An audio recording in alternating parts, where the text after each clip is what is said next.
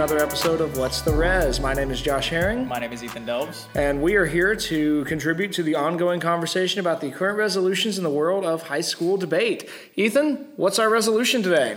Space Force. Space Force. Now, I didn't put the full resolution on the sheet, but we are here looking at the resolution that the benefits of the Space Force outweigh the harms. It's the public forum resolution for the month of March. We're recording already in March, so we're way behind, but that's okay. Right, so this is another one of those resolutions. The benefits of a would-be thing outweigh the harms that thing would bring with it. It's a very speculative resolution on both sides. Except less so, because the Space Force, surprisingly enough, does exist. As of December 2019, President Trump signed it into existence. It went into effect during fiscal year 2020. That's where I heard about it. I knew this wasn't just now. That's where I heard about it. Okay. So it does exist. Okay. I have a friend who probably wouldn't want to be named in this show, so I won't name him, but I do have a friend who is the Director of Communications for the Space Force. What? You know that person? He turned me down for an interview a year ago, so I don't think he would be up for going on the show now. But he got a job in there, and that's where he is now.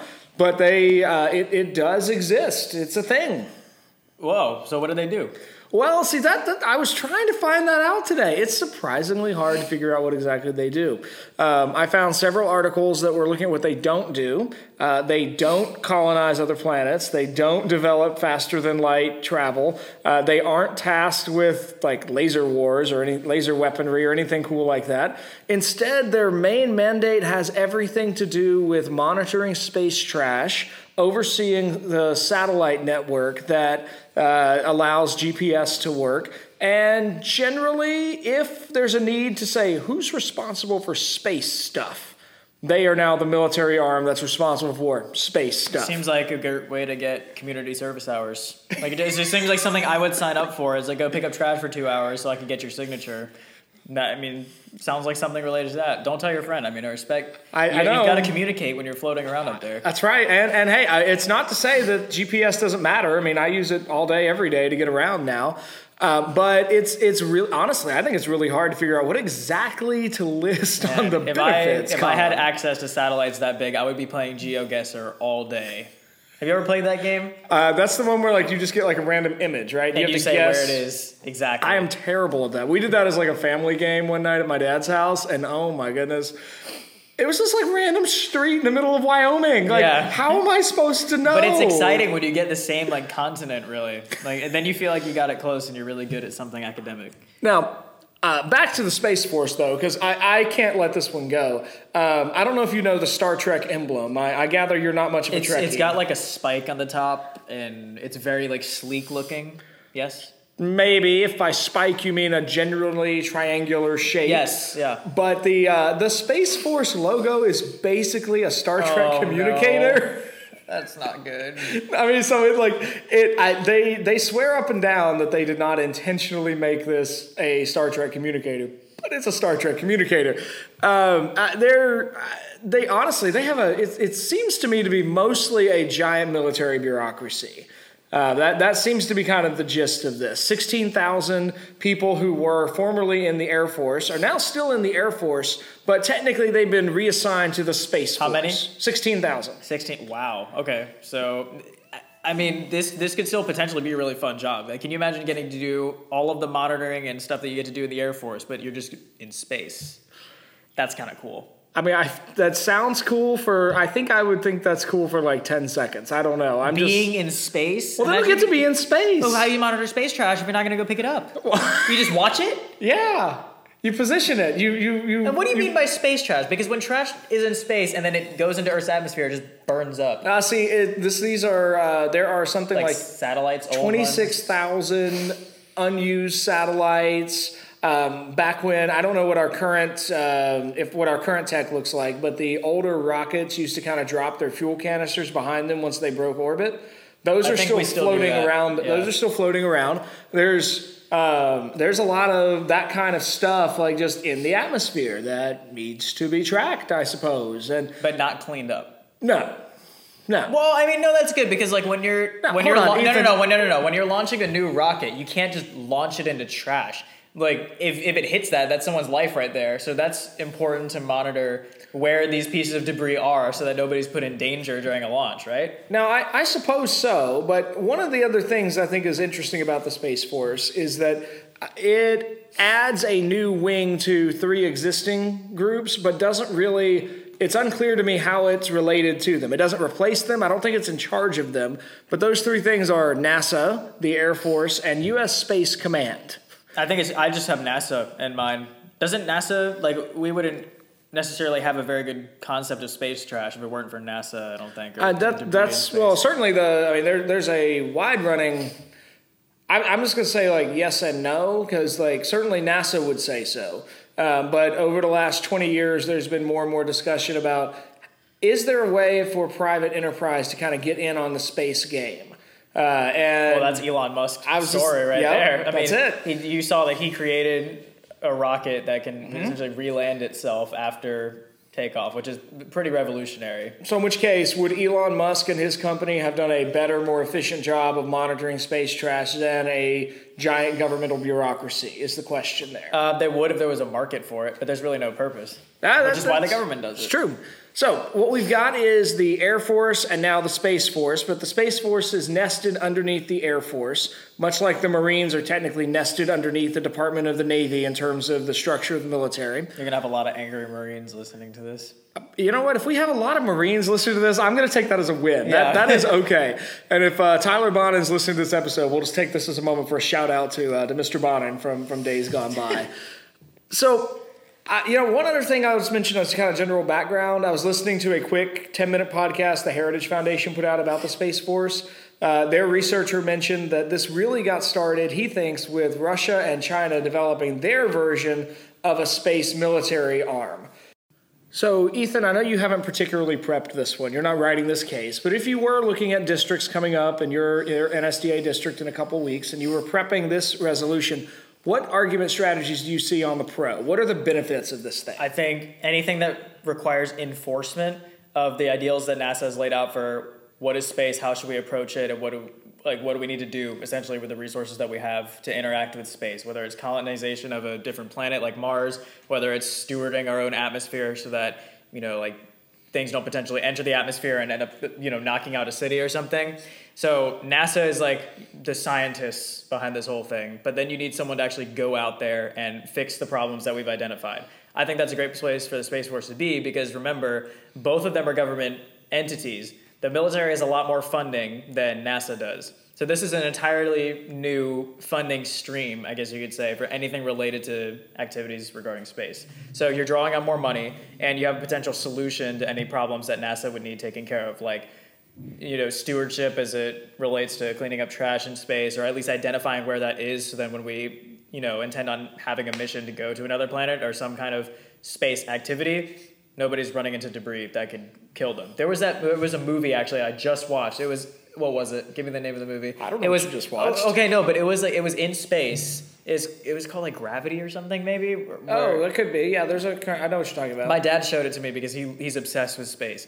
And it was almost entirely silent, but it took place in space where there was an explosion in space. And then because space is a vacuum, those particles were traveling at essentially the speed of bullets. And then these people were in danger because they were on a space mission in space. So I can imagine a Space Force being something that addresses explosions in space, dangerous debris, keeping people safe with enough money to do it. No, I kind of see that. I see what you're saying. And I think there's something I hadn't thought about. That maybe one of the flaws that I'm seeing in this could actually be turned to be a pro benefit. The fact that there's not a current clear purpose governing with the Space Force, which I think on con you can easily say, what's the point of starting another governmental thing without a clear purpose for it? But you could easily flip that and say, actually, the point here is that we have this as sort of a blank slate. And if we are looking at trying to establish colonization efforts on Mars, if we are looking at developing terraforming technology, in addition to how do we properly steward the area around our planet, and what are the other kind of defensive things that we can do, all of that's there as potential argument strategies. There's also the fact that space is, we have we've studied space extensively. There's always more to learn because just like on Earth where we've studied like 1% of the oceans, imagine the percentage of space that we've studied is minute, right? And as far as our reach to those places, our physical reach to those places is going to improve over time and when we have different forms of technology. And I think that keeping up with that by having a Space Force, and especially having a Space Force when Russia and China have one, allows us to have our foot in the game, kind of similar to the space race before, except this is a technologically advanced military version of that. Oh, and I think that's the biggest strategy I see, kind of the big obvious strategy on Pro. I mean, kind of go all in on technological developments that tend to come through an arms race kind of mentality, and that really the Cold War was a huge motivating factor. I mean, we got to the moon in part because we were trying to beat Russia. It kind of galvanized the country in a way that nothing else really did. And if Russia and China are moving this direction, then if we are going to kind of stay with the traditional American position as like we are the ruling superpower on the planet, then this is an area we have to be in on as well. And if we're not, then we kind of lose out to the countries that are trying to edge the U.S. out in terms of like who is the global superpower. I think that's a fair argument. I think it makes sense. And there's always the risk that Khan just comes back and says, who cares? Because like maybe for landing on the moon, like that's cool, right? But then space trash? Why start an arms race over that? Just let China be the space police, cleaning up the trash. You know what I mean? Like we could be the international police, but China could just mess around up there, clean up a couple satellites. Well, which if you were going to do that, I mean, you could easily then kind of turn to some of the easily accessible data on China and pollution in China and how ineffective the Chinese government has been at policing their own pollution habits. Magnify that into kind of the cosmos at large. I mean, there are many things that I think the Chinese government could be good at. Figuring out how to monitor trash is not one of them. Maybe they would just throw all the trash into space where they can't do any harm because there's no atmosphere to trap the CO2 in. Well, which then creates, I don't know if you've ever seen the TV show Futurama. No, but it has a robot. It does. But there's an episode that reminds me of where there's the show is set 1,000 years in the future, and there's one episode with this horrible dilemma where there is a giant floating comet made of trash that's coming for New York in the year like 2999. And what you'd learn in the show is that in about 1999, the city of New York, they instead of sending all of their trash to other states for a landfill, they just kind of attached to a rocket and shot into space. And now it's back 1,000 years later. No. So, honestly, I think on Pro, I mean, I don't think I never really planned to suggest this for a debate strategy, but here I would honestly read some sci-fi. Watch some sci-fi TV shows. I think just to kind of see what are some of the ways people have imagined a space military working effectively. And if we are moving in this direction, it's not that we're expecting excellent space military today. Much like it took several decades for the Air Force to really develop into an efficient force. This is a whole new wing of military activity. So there's been a lot of theoretical work done in various forms, and we're starting to kind of see that worked out in practice. Cool. I think it's good time to move on to the con. All right. On con, I would start with saying this is first and foremost an example of bad military action. We don't start with saying, oh, our enemies have this, let's make one too. Instead, we need to back up, figure out the purpose of the Space Force, figure out how that advances American interest, and then develop it in alignment with that purpose. This clearly lacks that. It doesn't have the streamlined efficiency that it needs to have to be any kind of effective. Since it doesn't have that kind of effectiveness, it's a giant waste of taxpayer dollars, which currently to the tune of $15.4 billion a year. Yes, I just think yes. I mean, I'm trying to think of a way that Pro could come back from that with, you know, kind of how like when people are like, oh, Amazon's like $3,000. If I would have bought it for $4 X amount of years ago, right, you'd be like a multi-millionaire. You were just telling me a story about a friend that, yeah, exactly. Yep. So I feel like this is one of those things where space is a realm of almost endless potential. I mean, from a scientific standpoint, from potentially a military standpoint, from an extension of where life can exist standpoint, if we find and develop enough technology to make that happen. So it seems like a very, very, very rudimentary realm right now. But given the proper development, innovation, time, and money, it could become something huge, like the next revolution of some sort, right, of existence in space. So the Pro could come back and theorize that this is a massive opportunity, so we should invest in it a little bit, which I know $15.4 billion is no little bit, but it compared to the entire government budget, it is a small percentage of that budget. So contributing that amount now and getting our foot in the door now could yield massive amounts of control in the future, and the United States is all about having a large reach of control. Now, I just went back and pulled up the actual resolution, which I probably should have done 10 minutes ago. But the resolution technically reads, on balance, the benefits of creating the United States Space Force outweigh the harms. Now, I think there could be some interesting fun had with this gerund verb, creating. It's got to be a gerund because it's an object of the preposition there.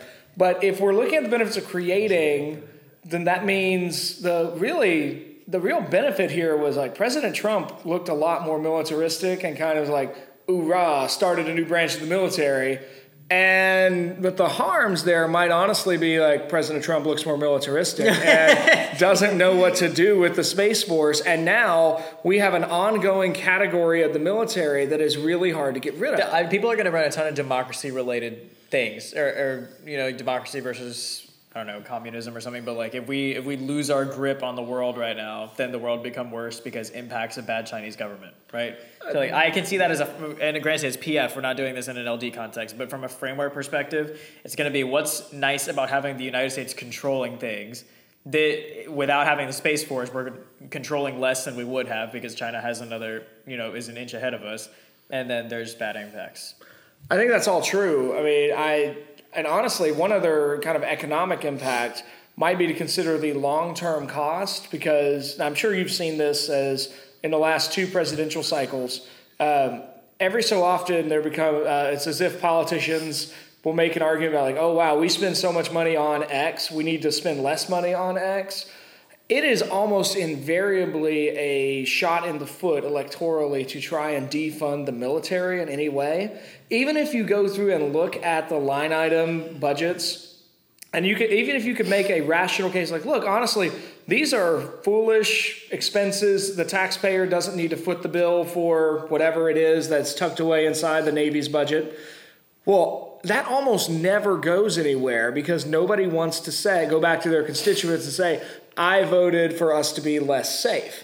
And now the definition of safety is expanded. Not only does it include on land, by sea, and by air, now it's like, oh, we have the Space Force as well, which, if it's true, is one thing. If it's a giant question mark about why exactly do we need this, that we're now paying $15.4 billion a year to fund, that's a waste of money and a waste of government energy. I like it. I think that's good for Khan. Pretty much even ground on both sides, I guess. I mean, because you could make a really nice theoretical international competition case on affirmative and potentially, I don't know, the word for in between countries is international, but like interplanetary case for innovation or something, right? Or intergalactic, I guess, right? If we have that. But on Khan, we've just got the regular old grumpy, don't spend this money type of deal. Well, I think so. But you've also got, especially Khan, I mean, normally PF gets so read you my stats, give you my information, make it so clinical, a lot less rhetorical. Now, listeners, in case anyone is listening to this, if you try this and it works, please do write us in. Write us at whatstherez@gmail.com. We'd love to hear this story. Because I think there could be a great case for Khan just to get up and basically mock the wazoo out of the Space Force. One of my favorite things I learned today is that apparently there is a promise that's been made that someone in the 16,000 former Air Force personnel who are now Space Force Guardians, that's literally their name. Like Guardians of the Galaxy type thing? Guardians wearing the Star Trek emblem. I haven't seen Guardians of the Galaxy either. I know that's important. Lame. Anyway, we'll fix your lack of the Marvel Cinematic Universe knowledge later. But they're going to go rename several Air Force bases space bases. But they're on Earth? Yes. Everybody employed in this is literally on Earth. They live here. They work in offices. They don't get to go be space guardians in space. These are not astronauts. Those are still NASA employees No, I or mean, astronauts. well, I don't know. Like if I worked in the Air Force and I was like, I don't know, like a pilot or something, and I was stationed at an Air Force base, I work during the day, and then, you know, like just like a normal job in the military. And then now they've reassigned me to a space base with not doing like monitoring trash or something, but there's 16,000 of us. I would have a hard time telling people what I do. Yeah, I mean, Yeah. and that also there too might be that might be another harm to consider. I mean, like, what about the people who maybe I'm making something out of nothing, but what about the guy who went to the Air Force Academy, has wanted to be in the Air Force his entire life, and has now been assigned to be part of the Space Force? And he went from something that had a clear role and value and tradition. There has to have been something voluntary about this. Like, do you want to be a part of the Space Force? They couldn't just. Okay, no. maybe not. Because like, I don't know. You don't sound like you have a whole lot of familiarity with how the military works. okay, because you get deployed and assigned somewhere. Okay, but it's a Space Force. Like, couldn't there be any? Hey, like when you join the military, you sign away your You're right right. to say, no, I don't want to do that. Like literally, they tell you where you work, and then you figure out how you live near where you work. Like that's part of the package deal. All right. Well, that honestly is everything I have to say about the Space Force. Do you have any other thoughts, Ethan? No, I don't. I honestly don't like space or astronomy very much. No, it's just like it's just not an area of interest at all. It's just one that I would like to. It's like astrology. I just like to cut it out. You know what I mean? It has no place in my head. If anybody wants a book recommendation that won't help you with PF at all, but it might make you a better human being, you should get a hold of a copy of C.S. Lewis's Out of the Silent Planet. He has a 3-page section in there where he talks about the mythology implied by the word space and the emptiness and the cold clinicalness of space versus the older mythology implied by the word the heavens, and how the heavens sort of connotes a populated realm with beings and inhabitants moving in and out and life and light, which none of which is connoted by Space Force. When I hear Space Force, I think stormtroopers like landing out of a space shuttle and like shooting everyone with laser blasters or something. Sounds like a good read.